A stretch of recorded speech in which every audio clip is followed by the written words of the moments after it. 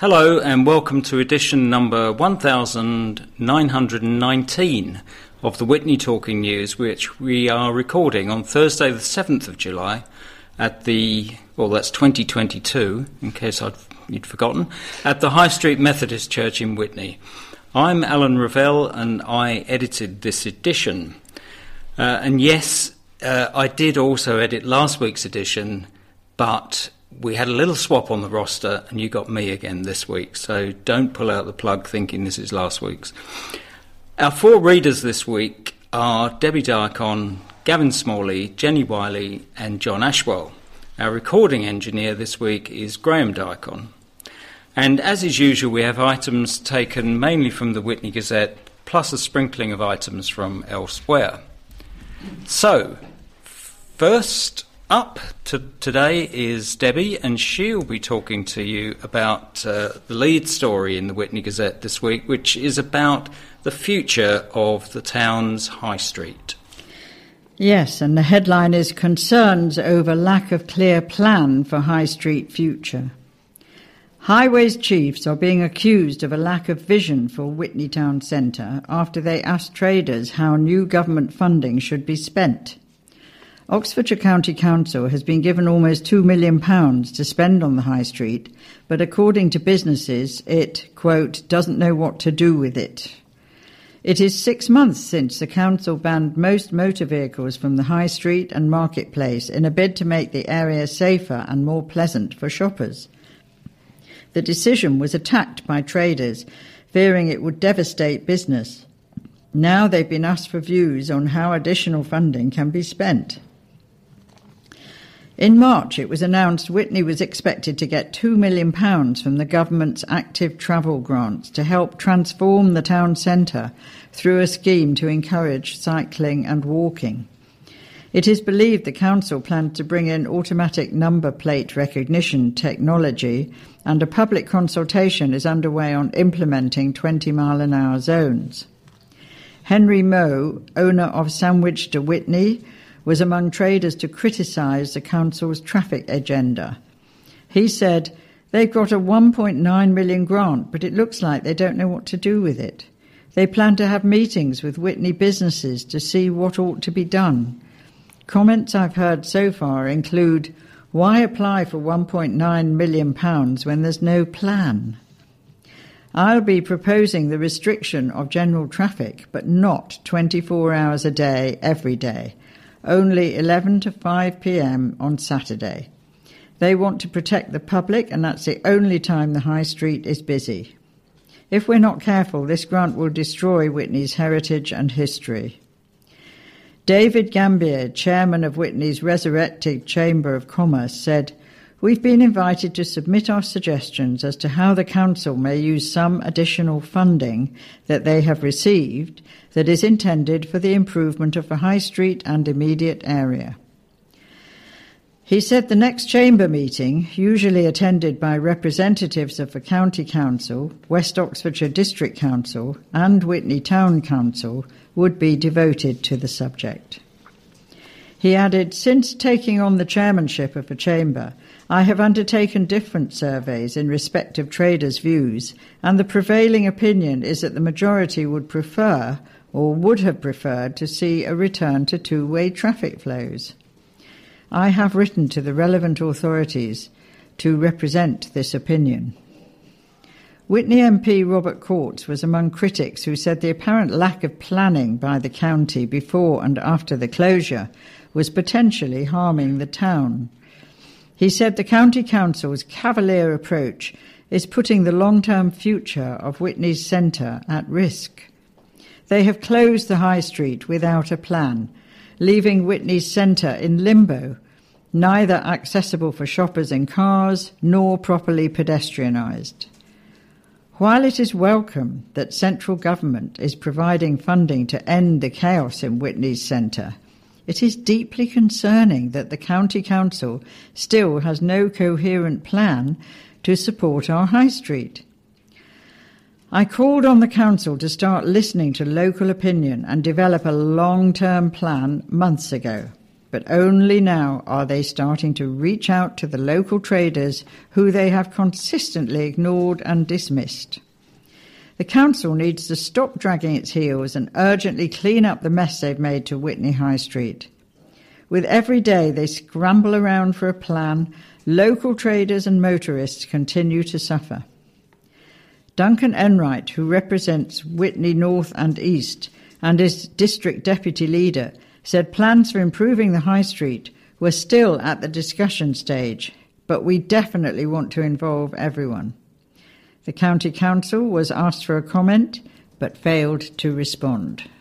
And next is Gavin with a story about a squeeze on places at the district's secondary schools. Yes, fewer pupils get their first choice of school.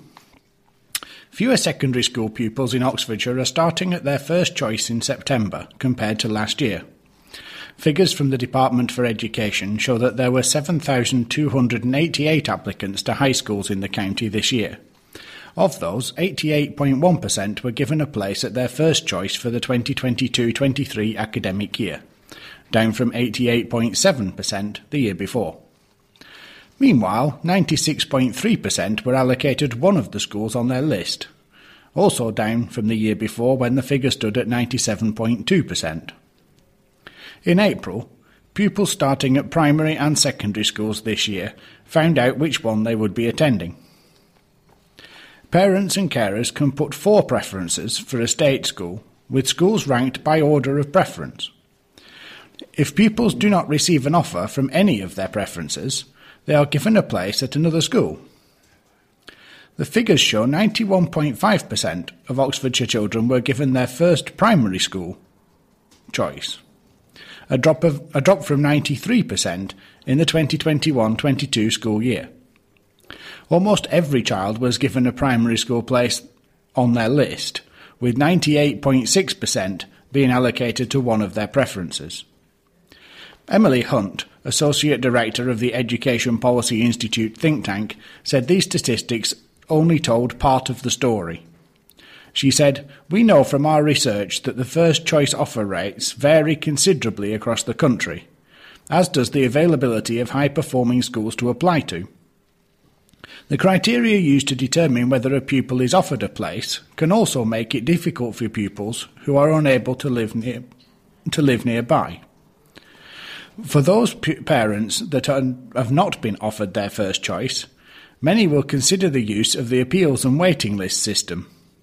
Our own research has shown that navigating these can be difficult, with pupils from more affluent backgrounds being more likely to succeed via these routes." And now it's Jenny with a story about controversial plans for a popular recreation spot in Witney. Ducklington Lake. The area is ideal for creating renewable energy. The area surrounding Witney's Ducklington Lake could be used to create renewable energy, it has been claimed. The popular walking spot has been sounded out by West Oxfordshire District Councillor Colin Dingwall as a possible location to source geothermal power. Using underground reservoirs of steam and hot water, geothermal power generates electricity or can heat and cool buildings directly. Southampton has been making use of geothermal since 1986, while the Eden project in Cornwall began drilling in May 2021 as part of its aim to become carbon neutral or better by 2025. Currently, though, there are no deep geothermal plants in the UK. However, Councillor Dingwall says it's feasible for West Oxfordshire could be used to generate geothermal power. He said, "It's simply drilling a borehole, putting cold water down and getting steam at the other end. We've got lots of water around here, often too much. We're looking to get the community behind this so we can put pressure on local government to get investing into this. You don't need Shell or BP, it's a very socialist thing to do and doesn't need large businesses." Councillor Dingwall earmarked Ducklington Lake as the location for harnessing the power of geothermal in the district. He said, "The key area would be around Ducklington Lake. You could help the local businesses there by joining them up to a system. There's a lot of water there, and you've already got the high-powered substations. It's out of the way of most people, and there'd be low costs with connecting to the national grid. And finally, in this first round of stories, it's John with a court report about a local man who mixed drugs and driving in quite a spectacular way. Yes, a driver caught at 100 times over the legal drugs limit. A man aged 28 has been sentenced after being found guilty of driving while 100 times over the drug limit. Sam Woolford of Cotswold Dean Stanlake pleaded guilty to one count of possessing cannabis at Oxford Magistrates Court in October last year. However, on Monday of last week, Woolford was also found guilty of 2 counts of driving a motor vehicle with a proportion of a specified controlled drug above the specified limit, namely cocaine and cannabis, in a further hearing at the same court. He was subsequently fined a total of £393 and ordered to pay costs of £620. He was also disqualified from holding or obtaining a driving licence for a period of 12 months.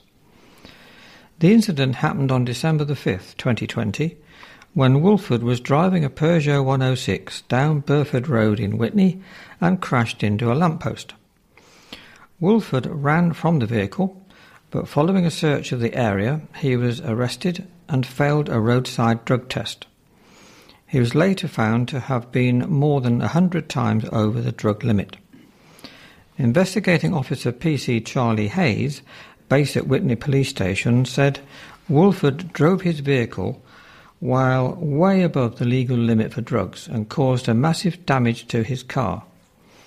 It is only good fortune that nobody was seriously injured, and I am pleased that he has been sentenced accordingly.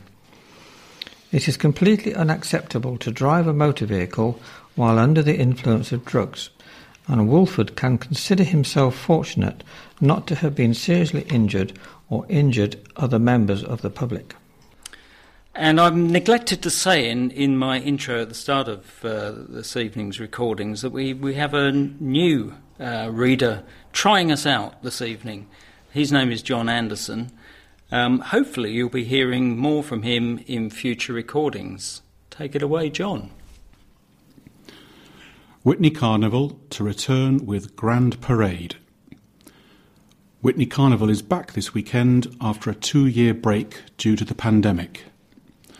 The hugely popular event will take place on Saturday with the theme of celebrating the Queen's Platinum Jubilee. The carnival kicks off with a grand procession through the centre of the town, with floats, steam engines and marching bands and displays by cycling clubs and local school children.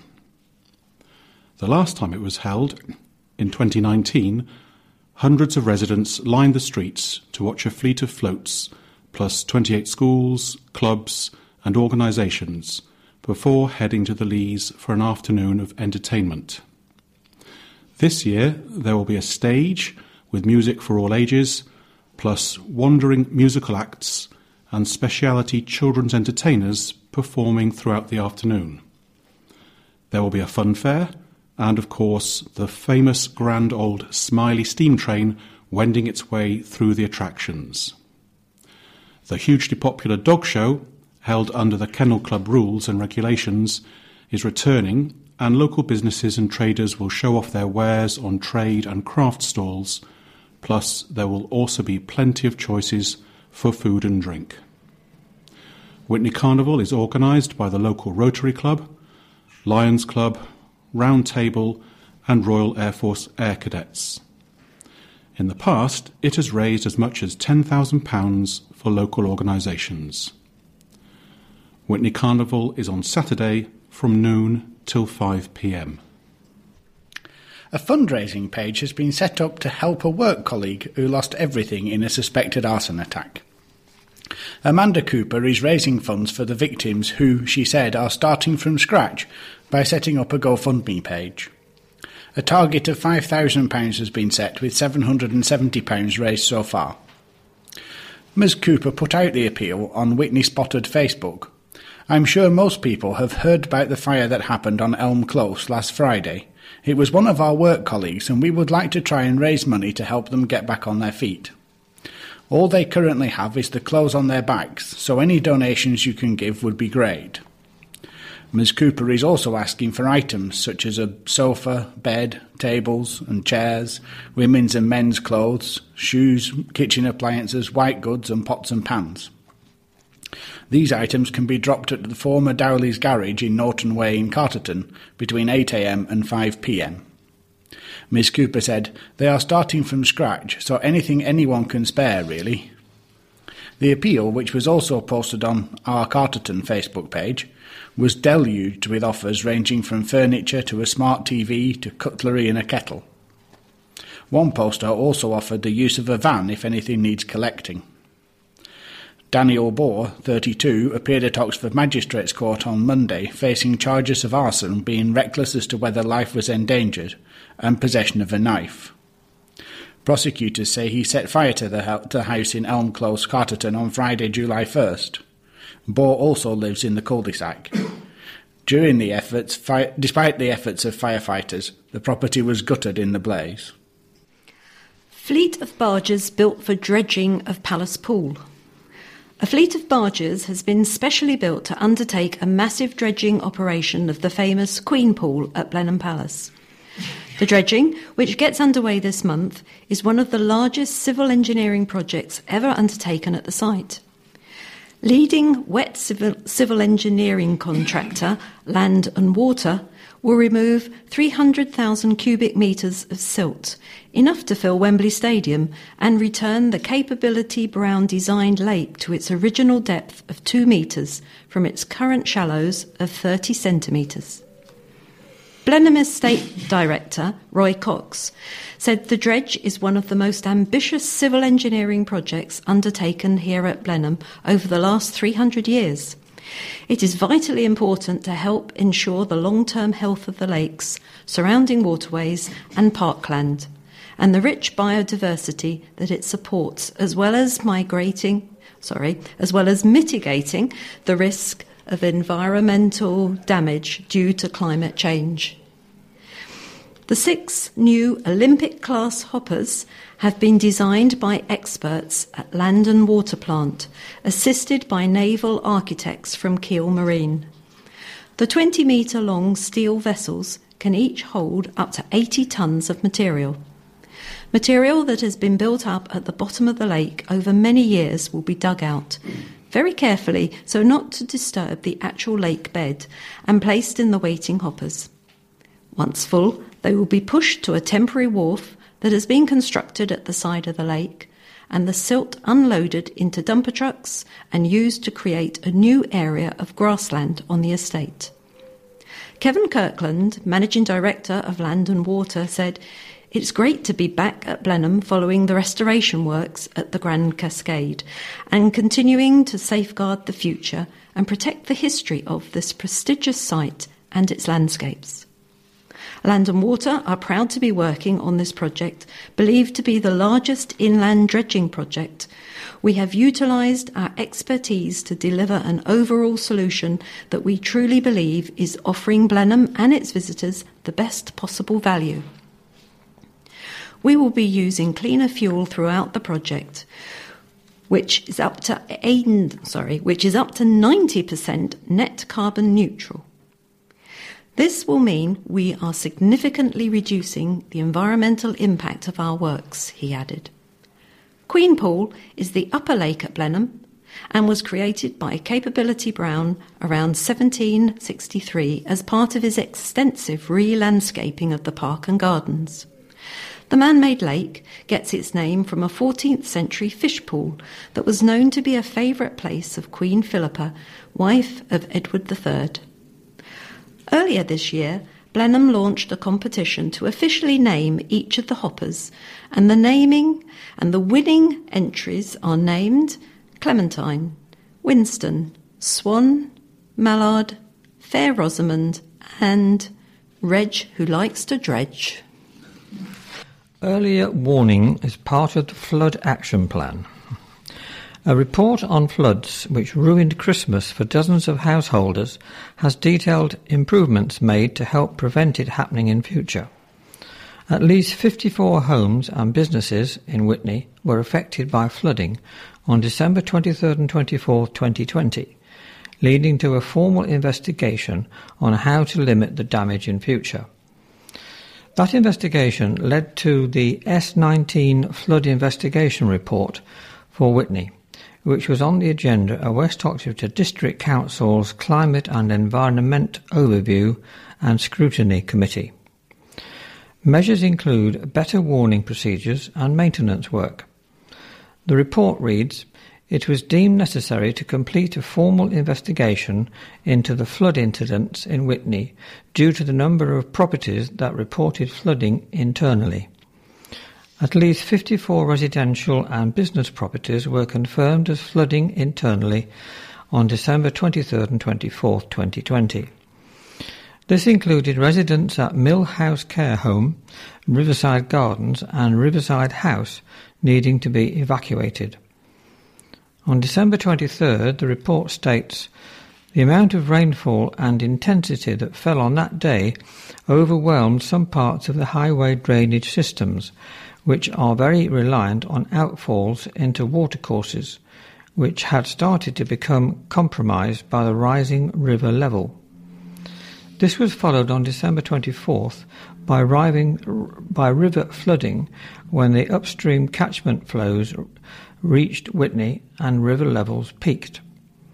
The level peaked just after midnight on December 25th, 2020. The 2020 floods were greater than the current Environment Agency model of 1 in 100 years flood event. Despite site visits and meetings carried out by the WODC flood engineer and the EA, the report states, the EA has not carried out significant works on or adjacent to the River Windrush. The Environment Agency sent 2 crews in the immediate aftermath of the flood to check the river for blockages and spoke at length to affected residents to offer advice on flood protection, the report says. Meanwhile, according to the report, the Witney Flood Mitigation Group regards a series of actions as quick wins. These include significant maintenance carried out from Woodford Mill to downstream of the footbridge through Langle Common, and new gauge boards installed from the Woodford Mill to Langle Common footbridge. So this story is, I'm going to start this story and then Gavin will read the second part. And the headline is "Stars Ready to Sparkle at Festival's Final Fling." The stars of this weekend's Cornbury Festival say they are excited to be heading to West Oxfordshire for the event's final fling. For the past 17 years, Cornbury has been a high point of the festival calendar, attracting some of the world's biggest artists such as Paul Simon, Amy Winehouse, Led Zeppelin's Robert Plant and the Beach Boys. But this year will be the festival's last instalment, a result of financial pressures and the loss of its site at Great Dew Park, which is being sold off following the divorce of owners Rupert Murdoch and Jerry Hall. Headliners Ronan Keating, James Blunt and Bryan Adams, however, have determined to make it a weekend to remember. "It's just great to be back on stage with my band again," says the former Boys' Own star Ronan during preparations for his return to Great Dew. "After the last couple of years, I think everyone feels a huge sigh of relief that we can all get back together again to do something we truly love. And now I'm finally heading to Oxfordshire for Cornbury Festival. I was due to perform there in 2020, but understandably, everything had to be moved. It's a great lineup with Bryan Adams, James Blunt, and then me on the Sunday. And he promised fans a stack of new songs. I was lucky to be able to release 2 albums during the pandemic, 2020 and Songs from Home," he says.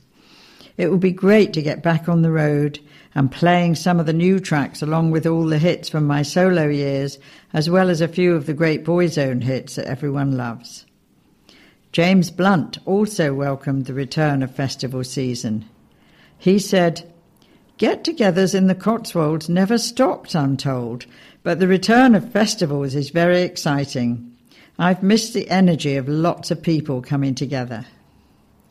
Asked which artist deserved the spotlight this year, the You're Beautiful star laughed. I personally think I'm quite underrated. He added, I'm looking forward to seeing The Darkness. I toured with them round Australia and Japan in about 2006, and they are great fun. He also used the downtime during the pandemic wisely, saying, I was very lucky to be able to go home and spend time with my family. I also learnt how to use a chainsaw and defend my house from a gang of thieves who tried to rob me 3 times. And what is his favourite festival moment? I've played at Glastonbury 3 times and on the Pyramid stage twice, he recalls. The second time I crowd surfed on the audience, and when I returned to the stage, discovered it was too high for me to climb onto. There was a man I didn't recognise standing on the stage, so I started shouting at him to help me, and then realised that he was holding a camera and was filming for the BBC. So I was basically shouting, help me, to the nation. It was at this moment that I realised I was the least cool person in the music business. While Cornbury has some of the best camping of any British festival, James admits he won't be staying under canvas. I usually stay with friends when I'm in the Cotswolds, but at Cornbury I'll be on the tour bus on site. I've heard there's usually a Waitrose on the festival site, so I think we'll be fine for provisions on the tour bus. Fans of Bryan Adams can also expect some new tunes alongside hits Summer of '69, I Do It For You, and All For Love. Founder Hugh Phillimore has announced this weekend's festival will be bringing down the curtain after nearly 20 years. He said, we're hoping for a perfect British summer weekend. Lots of dancing, some fireworks, and possibly a few tears. In March, he invited music lovers to join him for one last hurrah and said it was back with a classic Cornbury lineup, old friends who simply do what they do brilliantly and make us smile. He added, we don't want to do serious, we simply want to have tons of fun over the whole weekend. A late addition to Sunday's lineup is soul, R&B, pop, blues legend Gino Washington, with Steve Winwood another latecomer. The festival describes itself as a lovingly crafted, top-notch, very English open-air party tailor-made for the whole family. Mr. Phillimore previously announced that the festival would finish in 2017, but relented after he received a wave of support. He said, we've loved every precious moment of this dear little independent festival, but I'm afraid it's now time for me to hang up my festival lanyards and call it a night. And find more details about this year's festival at cornburyfestival.com. Tributes paid after death of former mayor. Civic leaders have paid tribute to former Witney Mayor Chris Holliday, who has died. Mr. Holliday represented the Witney East Ward after being elected onto the Town Council in 2013. He served as mayor in 2016-17. Posting on social media, Witney Town Council said, it is with great sadness that we learned of, on July the 4th, the death of former Mayor of Witney, Chris Holliday. Councillors and staff at Witney Town Council remember his total commitment to all that he undertook, his unfailing sense of humour, and that above all, Chris stayed true to his maxim, it's all about the people. Our thoughts are with Lisa and the girls at this very sad time. Andrew Coles, Vice Chair of West Oxfordshire District Council, said Chris was a plain-speaking, proud Yorkshireman who certainly left his mark on our town. Whilst we differed politically, our shared love of everything Witney and hedgehogs brought us together. He also deserves praise for his handling of the EU referendum during his tenure as Witney Mayor. He was determined, as Mayor, to keep the office free from political controversy on such a divisive and contentious issue. He only publicly stated his own personal view after he had handed over the chains of office. My heartfelt condolences go to Lisa and the girls at this very sad time. And West Oxfordshire MP Robert Courts has commented on Boris Johnson's resignation, writing on social media, "This is the right decision." In a thread on his Twitter account, Mr Courts said, "Against a profoundly difficult backdrop, the PM got the big calls right on COVID and led the world in supporting the Ukrainian people. For that, he deserves credit."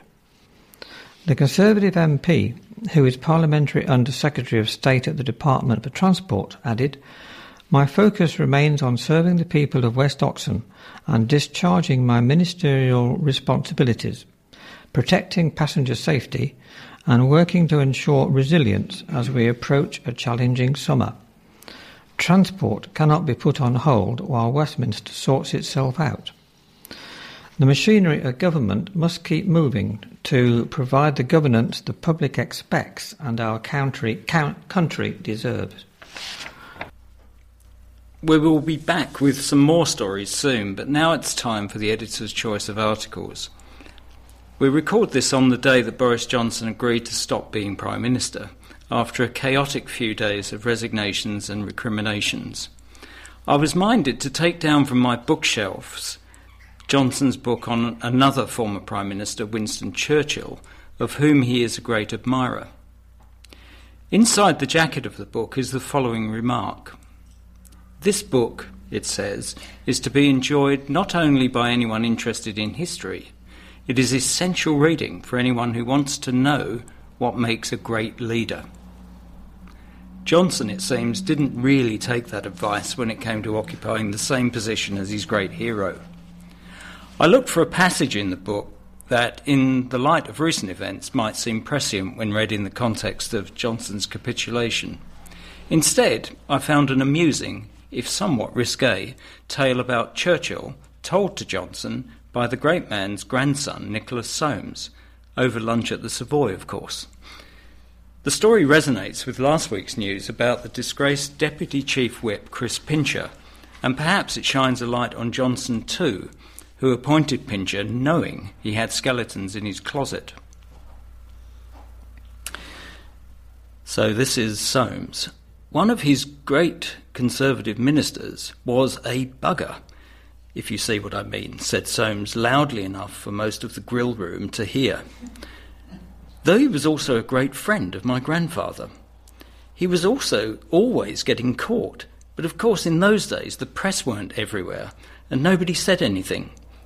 One day he pushed his luck because he was caught with a guardsman on a bench in Hyde Park at 3 a.m, and it was February, by the way. This was immediately reported to the Chief Whip, who rang Jock Colville, my grandfather's private secretary. "Jock," said the Chief Whip, "I'm afraid I have some very bad news about so-and-so.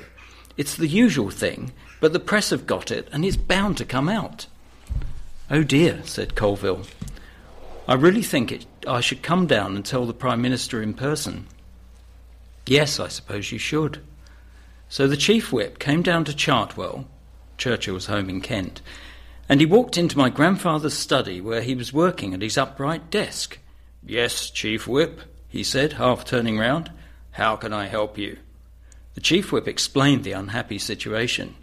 "He'll have to go," Churchill said. There was a long pause while Churchill puffed his cigar. Then he said, "Did I hear you correctly in saying that so-and-so had been caught with a guardsman?" "Yes, Prime Minister." "In Hyde Park?" "Yes, Prime Minister." "On a park bench?" "That's right, Prime Minister." "At 3 o'clock in the morning?" "That's correct, Prime Minister." "In this weather? Good God, man, it makes you proud to be British." Perhaps times haven't changed much.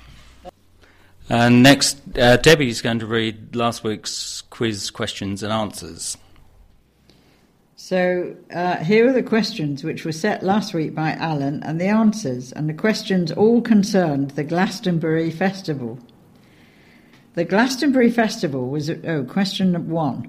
The Glastonbury Festival was originally called the Pilton Pop, Folk and Blues Festival. In which year was it first held?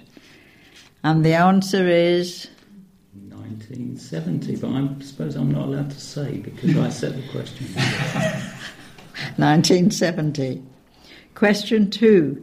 The festival was the brainchild of a dairy farmer on whose land it is still staged each year. What is his name? Answer? Michael Eavis. Question 3.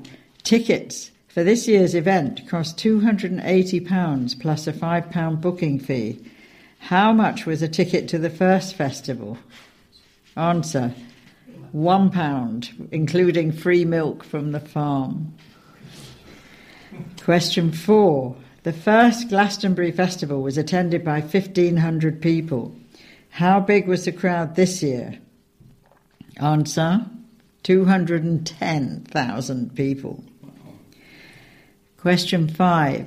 The headline acts who have played the festival in the last 20 years include David Bowie, the Rolling Stones and The Who. But one superstar group, which has been around since the 1960s, has so far failed to be persuaded by the eager organisers to headline the event.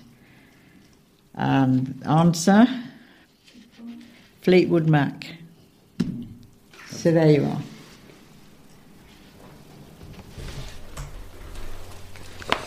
So thank you very much for those. I, of course, knew the answers to them since I set them last week. So this week's quiz questions, and we won't have any calling out in this, so you can all focus on it at home. The quiz questions are all about the current political crisis. So, question 1. Boris is not Mr. Johnson's real first name. What is his real first name? Question 2. Amid all the resignations on Wednesday, and some today, Thursday, one minister managed to be sacked. Who was it? There's some whispering going on here. I hope you can't hear that at home. Question 3. Mr. Johnson was MP for Henley in Oxfordshire from 2008 to 2015. Where is his current constituency? And the fourth question, who was Prime Minister immediately prior to Mr. Johnson succeeding to the role? And my last question for you, Mr. Johnson famously attended Eton School, but which Oxford University college was Boris Johnson's alma mater? Answers next week. And now it's time for our Reflections spot, which is an occasional series, and this week it's David Sarbatz who's back in our recording studio with some thoughts about his time as an exam invigilator. Thank you. For many years I have been an invigilator, and consequently I enable students to sit their GCE A-level and GCSE exams at a local secondary school. This year has been a particularly interesting experience for everyone. Firstly, because the exams period extended over nearly 7 weeks, the longest period ever. And secondly, this year's cohort of students had never sat public exams before because of the COVID pandemic. In previous years at the school where I am an invigilator, exams were conducted in 3 rooms. But this year, I have experienced many more rooms where student numbers range from 170 pupils down to just 1.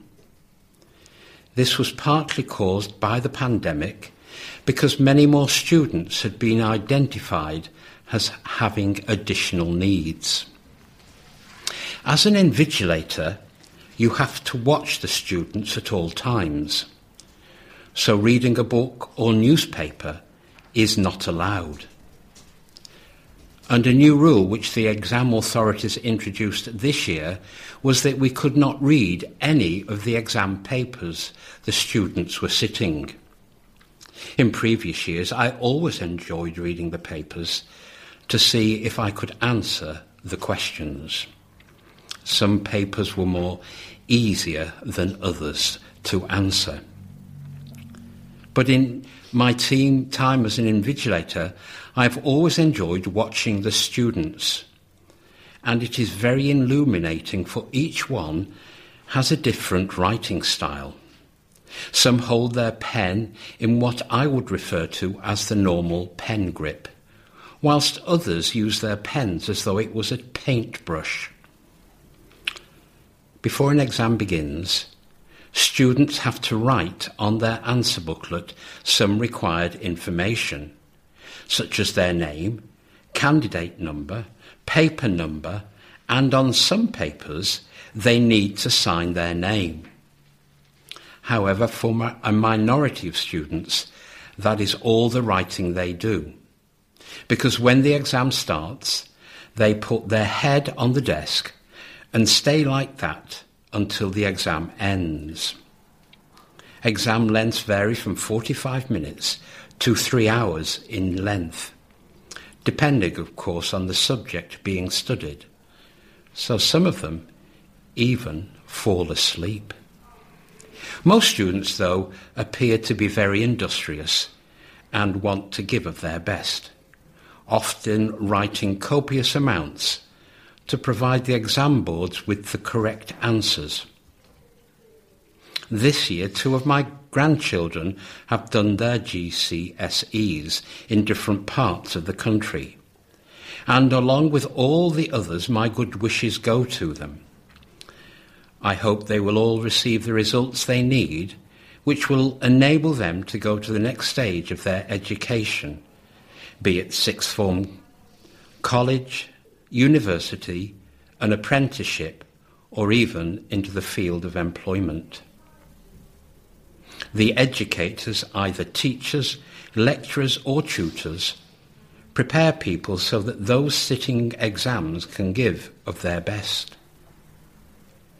It will be many years for some of us since we sat an examination, and I can still remember the terror of entering an exam room, quaking in my shoes as I waited to go inside, wondering if I had done sufficient work to satisfy the examiners. The last exams I can recall taking were in the finance field, and I remember the tutor with great fondness, for through his skill and preparation, I was successful. The interesting aspect for me this year, as I studied the various students, was that each one of them is an individual and is unique, unless, of course, they are an identical twin. I was reminded, too, that each of one of them and of us is made in the image of God, for that is recorded in the Bible in Genesis chapter 1 and verse 27. I do not know what God looks like, but as I looked at those students and continue to look at other people, I see folk who are loved by God, even though for many of them they are not aware of that. God sent into the world his Son Jesus, and it is through his life and grace that we can receive the gift of eternal life. God loves each of us, and I pray that for you, the students, and for all people, that God will become real to them. There is a song which is often sung in church, and it is called, "Will you come and follow me, if I but call your name?" God calls each of us to be his child, and if we follow him, he will prepare us to be the person he wants us to be. As you listen, it may be that God is calling to you right now. How will you respond to his call? May you feel God close to you, and I pray that the God of love will bless you and keep you not just for today, but for all time. Amen. Thank you, David, for that thoughtful reflection. Once again, there was no local sport in the Gazette this week. The sports page was again filled up with news about Oxford United. So, now for another selection of news articles, firstly from Debbie. And this article is entitled, "Widows Seeking Help Trace Husband's Link to Asbestos." The widow of a former electrician is appealing for help to establish how he contracted the asbestos-related cancer which claimed his life.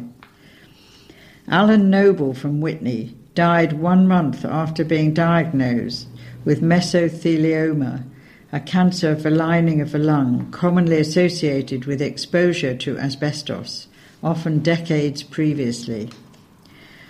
Following the 81-year-old's death, his widow, Susan Noble, 75, is appealing for anyone who worked with Alan to come forward and provide information on whether he may have been exposed to asbestos during his working life.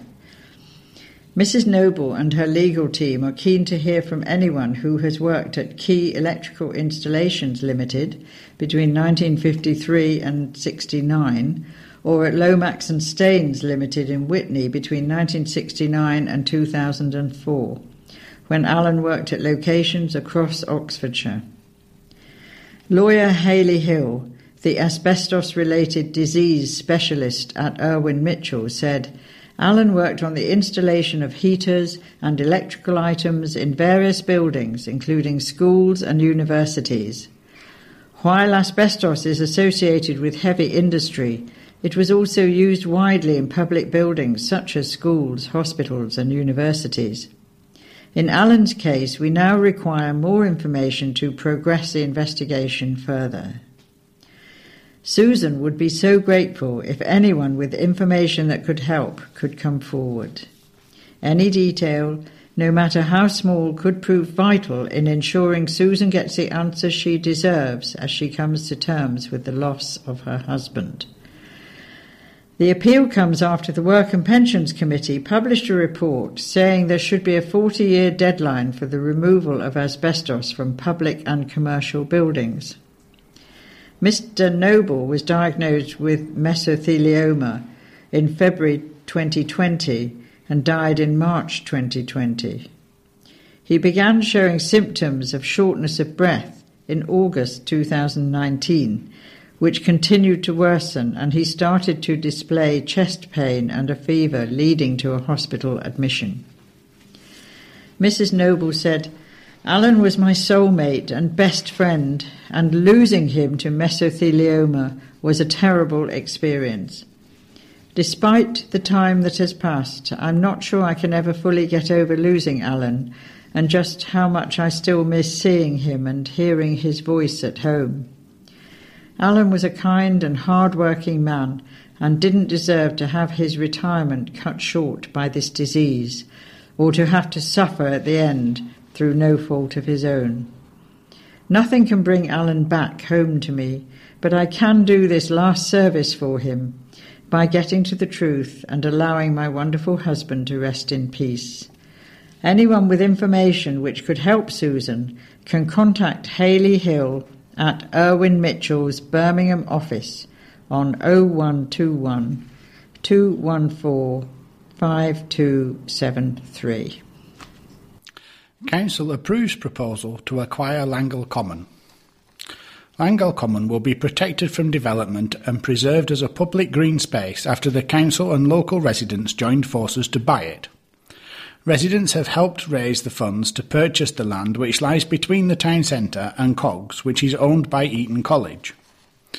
West Oxfordshire District Council's Cabinet Member for Planning and Sustainable Development, Carl Rylott, said it was a fantastic opportunity to buy the land and put in place covenants to secure it for public open space in perpetuity. The council came together with the Protect Our Meadow residents fundraising group to generate the funds. Chair Phoebe Lloyd said she was ecstatic that they were able to protect the meadow for generations to come. She said everyone was quite concerned that we would be seeing a residential development on this piece of land, which many of the residents hold dear. When it was first entered into the auction, we collectively looked to see if we could raise the funds. The council contacted us and said they were also looking at the piece of land and trying to take it out of the auction. Would we like to team up with them? The support generated in such a short timescale really shows the strength of feeling in the community that the community has for this land and how important it is for the wider community and the wildlife that we share it with. The popular meadow alongside the River Windrush has a Second World War Norcon pillbox and a local primary school. It is used to walk and cycle from the east of the town centre and has St Mary's Church and Cogs Manor Farm next door. It has Glebe Field next to it, which is owned by the church, and other surrounding fields are under the control of the council, and it eventually connects to Whitney Lakes. District Deputy Leader and Town Councillor for Whitney North and East, Duncan Enright, said our concern was that it might be bought and used for something that wasn't open access for the public, and so we wanted to preserve it for all time, and we hope that that is what we have now done. He said that having countryside in the middle of a town is quite unusual and therefore very valuable. Mr Rylett said, "We know that having access to green space in towns is good for our residents' well-being, and the purchase ensures that it will remain accessible for our residents. By purchasing green space, the council can prevent development and preserve public amenity in perpetuity and can work with communities to meet the current and future needs and aspirations of residents." This article, entitled Carnival Brings Riot of Music and Racing Fun, is accompanied by colourful pictures of cyclists with multicoloured spokes, and also Morris dancers, and of course a carnival queen in white and purple with her attendants underneath umbrellas. Enshill Carnival saw a brilliant turnout despite the weather, with villagers coming out in force to watch the traditional shirt race and parade and join in carnival festivities. 2 years of pent-up creativity meant entries to the shirt race, a fancy dress road race on improvised prams and go-karts, were of a high standard, with some ingenious feats of engineering including a mobile snooker table, a Top Gun jet, and Shrek's toilet. The event, which at nearly 80 years old is one of the oldest carnivals in the county, started with Morris dancing in the square and then at the Swan pub. There was then a parade followed by judging of the floats, craft fair, arena acts, fun fair and the shirt race.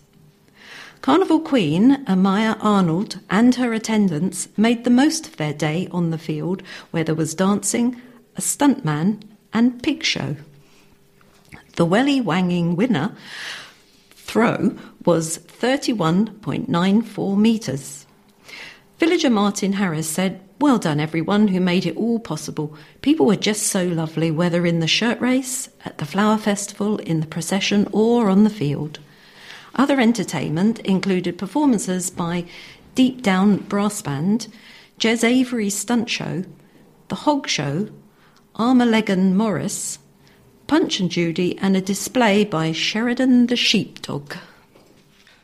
Now 2 items of news in brief. The first one's headed up Chickens, Pasta and Tesco on home visit. 2 chickens with unusual names have spread some joy at an Oxfordshire care home. Elderly residents have been taking part in a range of activities at homes across the county to mark Care Homes Open Week. The Bantam chickens, named Pasta and Tesco, paid a visit to Madley Park House Care Home in Whitney. The chickens belong to home manager Nikki Rowlands, who has cared for them since they were a week old. She said, "Our residents were excited to see the animals. Their faces lit up when they saw them. The chickens are very friendly, and one of our ladies said the feathers were lovely and soft." And the second news item, a car destroyed in blaze.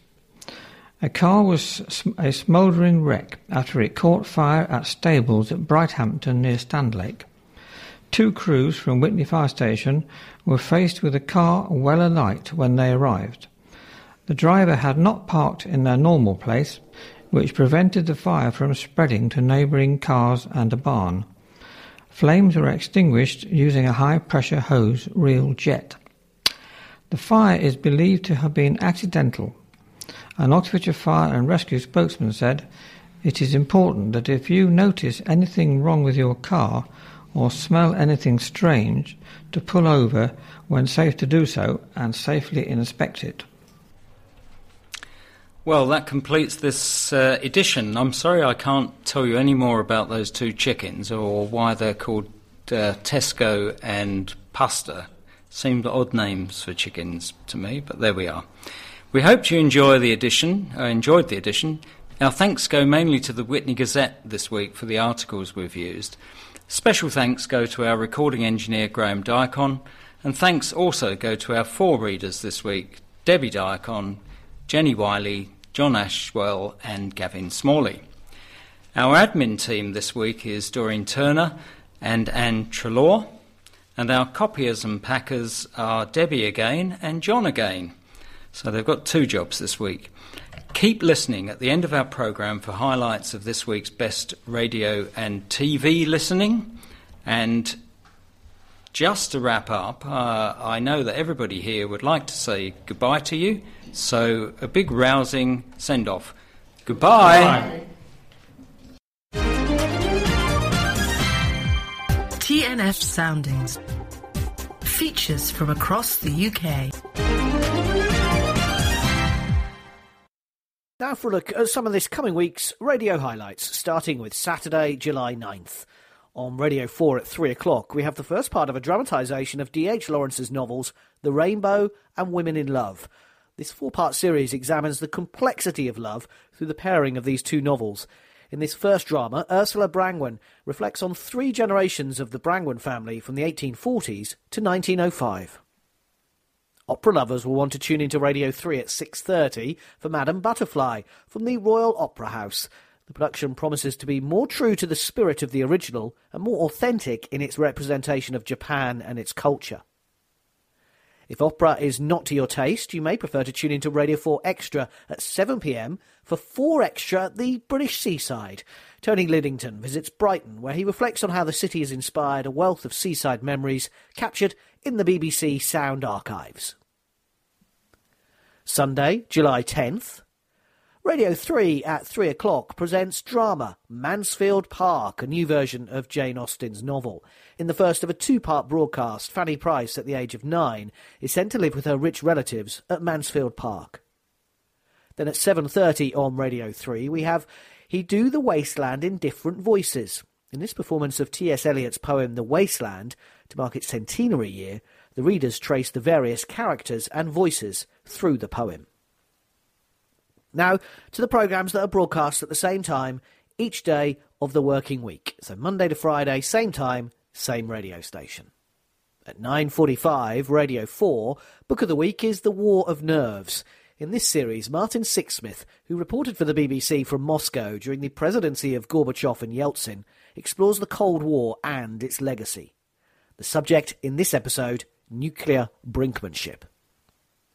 A new programme starting this week, every night from 7 o'clock till 10, Classic FM broadcasts smooth classics every evening. And Radio 4's Book at Bedtime at 10:45 is Winchelsea. Alex Preston's tale of revenge, identity and smuggling is set in 18th century Sussex. On to then the rest of the highlights for the week, starting with Monday, July 11th. Radio 4 Extra at 10 a.m, The Razor's Edge is a dramatisation of Somerset Maugham's 1944 novel. Part 2 goes out at the same time on Tuesday. The splendid news for lovers of comedy broadcasts is the return of I'm Sorry I Haven't a Clue on Radio 4 at 6:30 on Monday. Jack Dee chairs from the Royal Albert Hall, the first episode of the 50th anniversary series. Tuesday, July 12th, Radio 4 at 9 o'clock sees the return of The Long View, in which Jonathan Friedland explores a moment in history that throws light on a contemporary debate.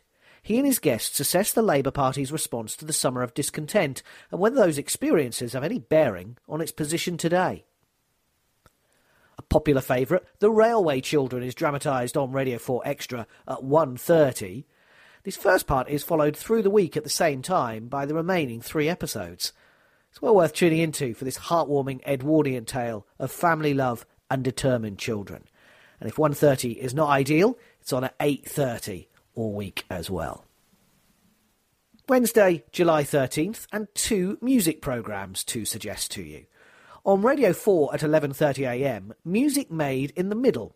The singer Jamelia explores music made in the West Midlands, looking at the region's rich musical identity and history. And Radio 3 in concert at 7:30pm comes from York Minster as part of the York Early Music Festival. Tonight's programme is a recreation of the Coronation Mass, which took place at St Mark's, Venice, in 1595. Thursday, July 14th, Radio 4 at 9am poses the question, can the police keep us safe?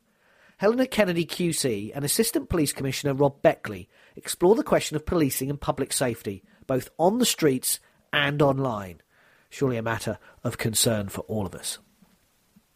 Cricket lovers may wish to know that on Radio 4 Longwave and 5 Live Sports Extra, they'll be broadcasting the one-day international England versus India from 12:45.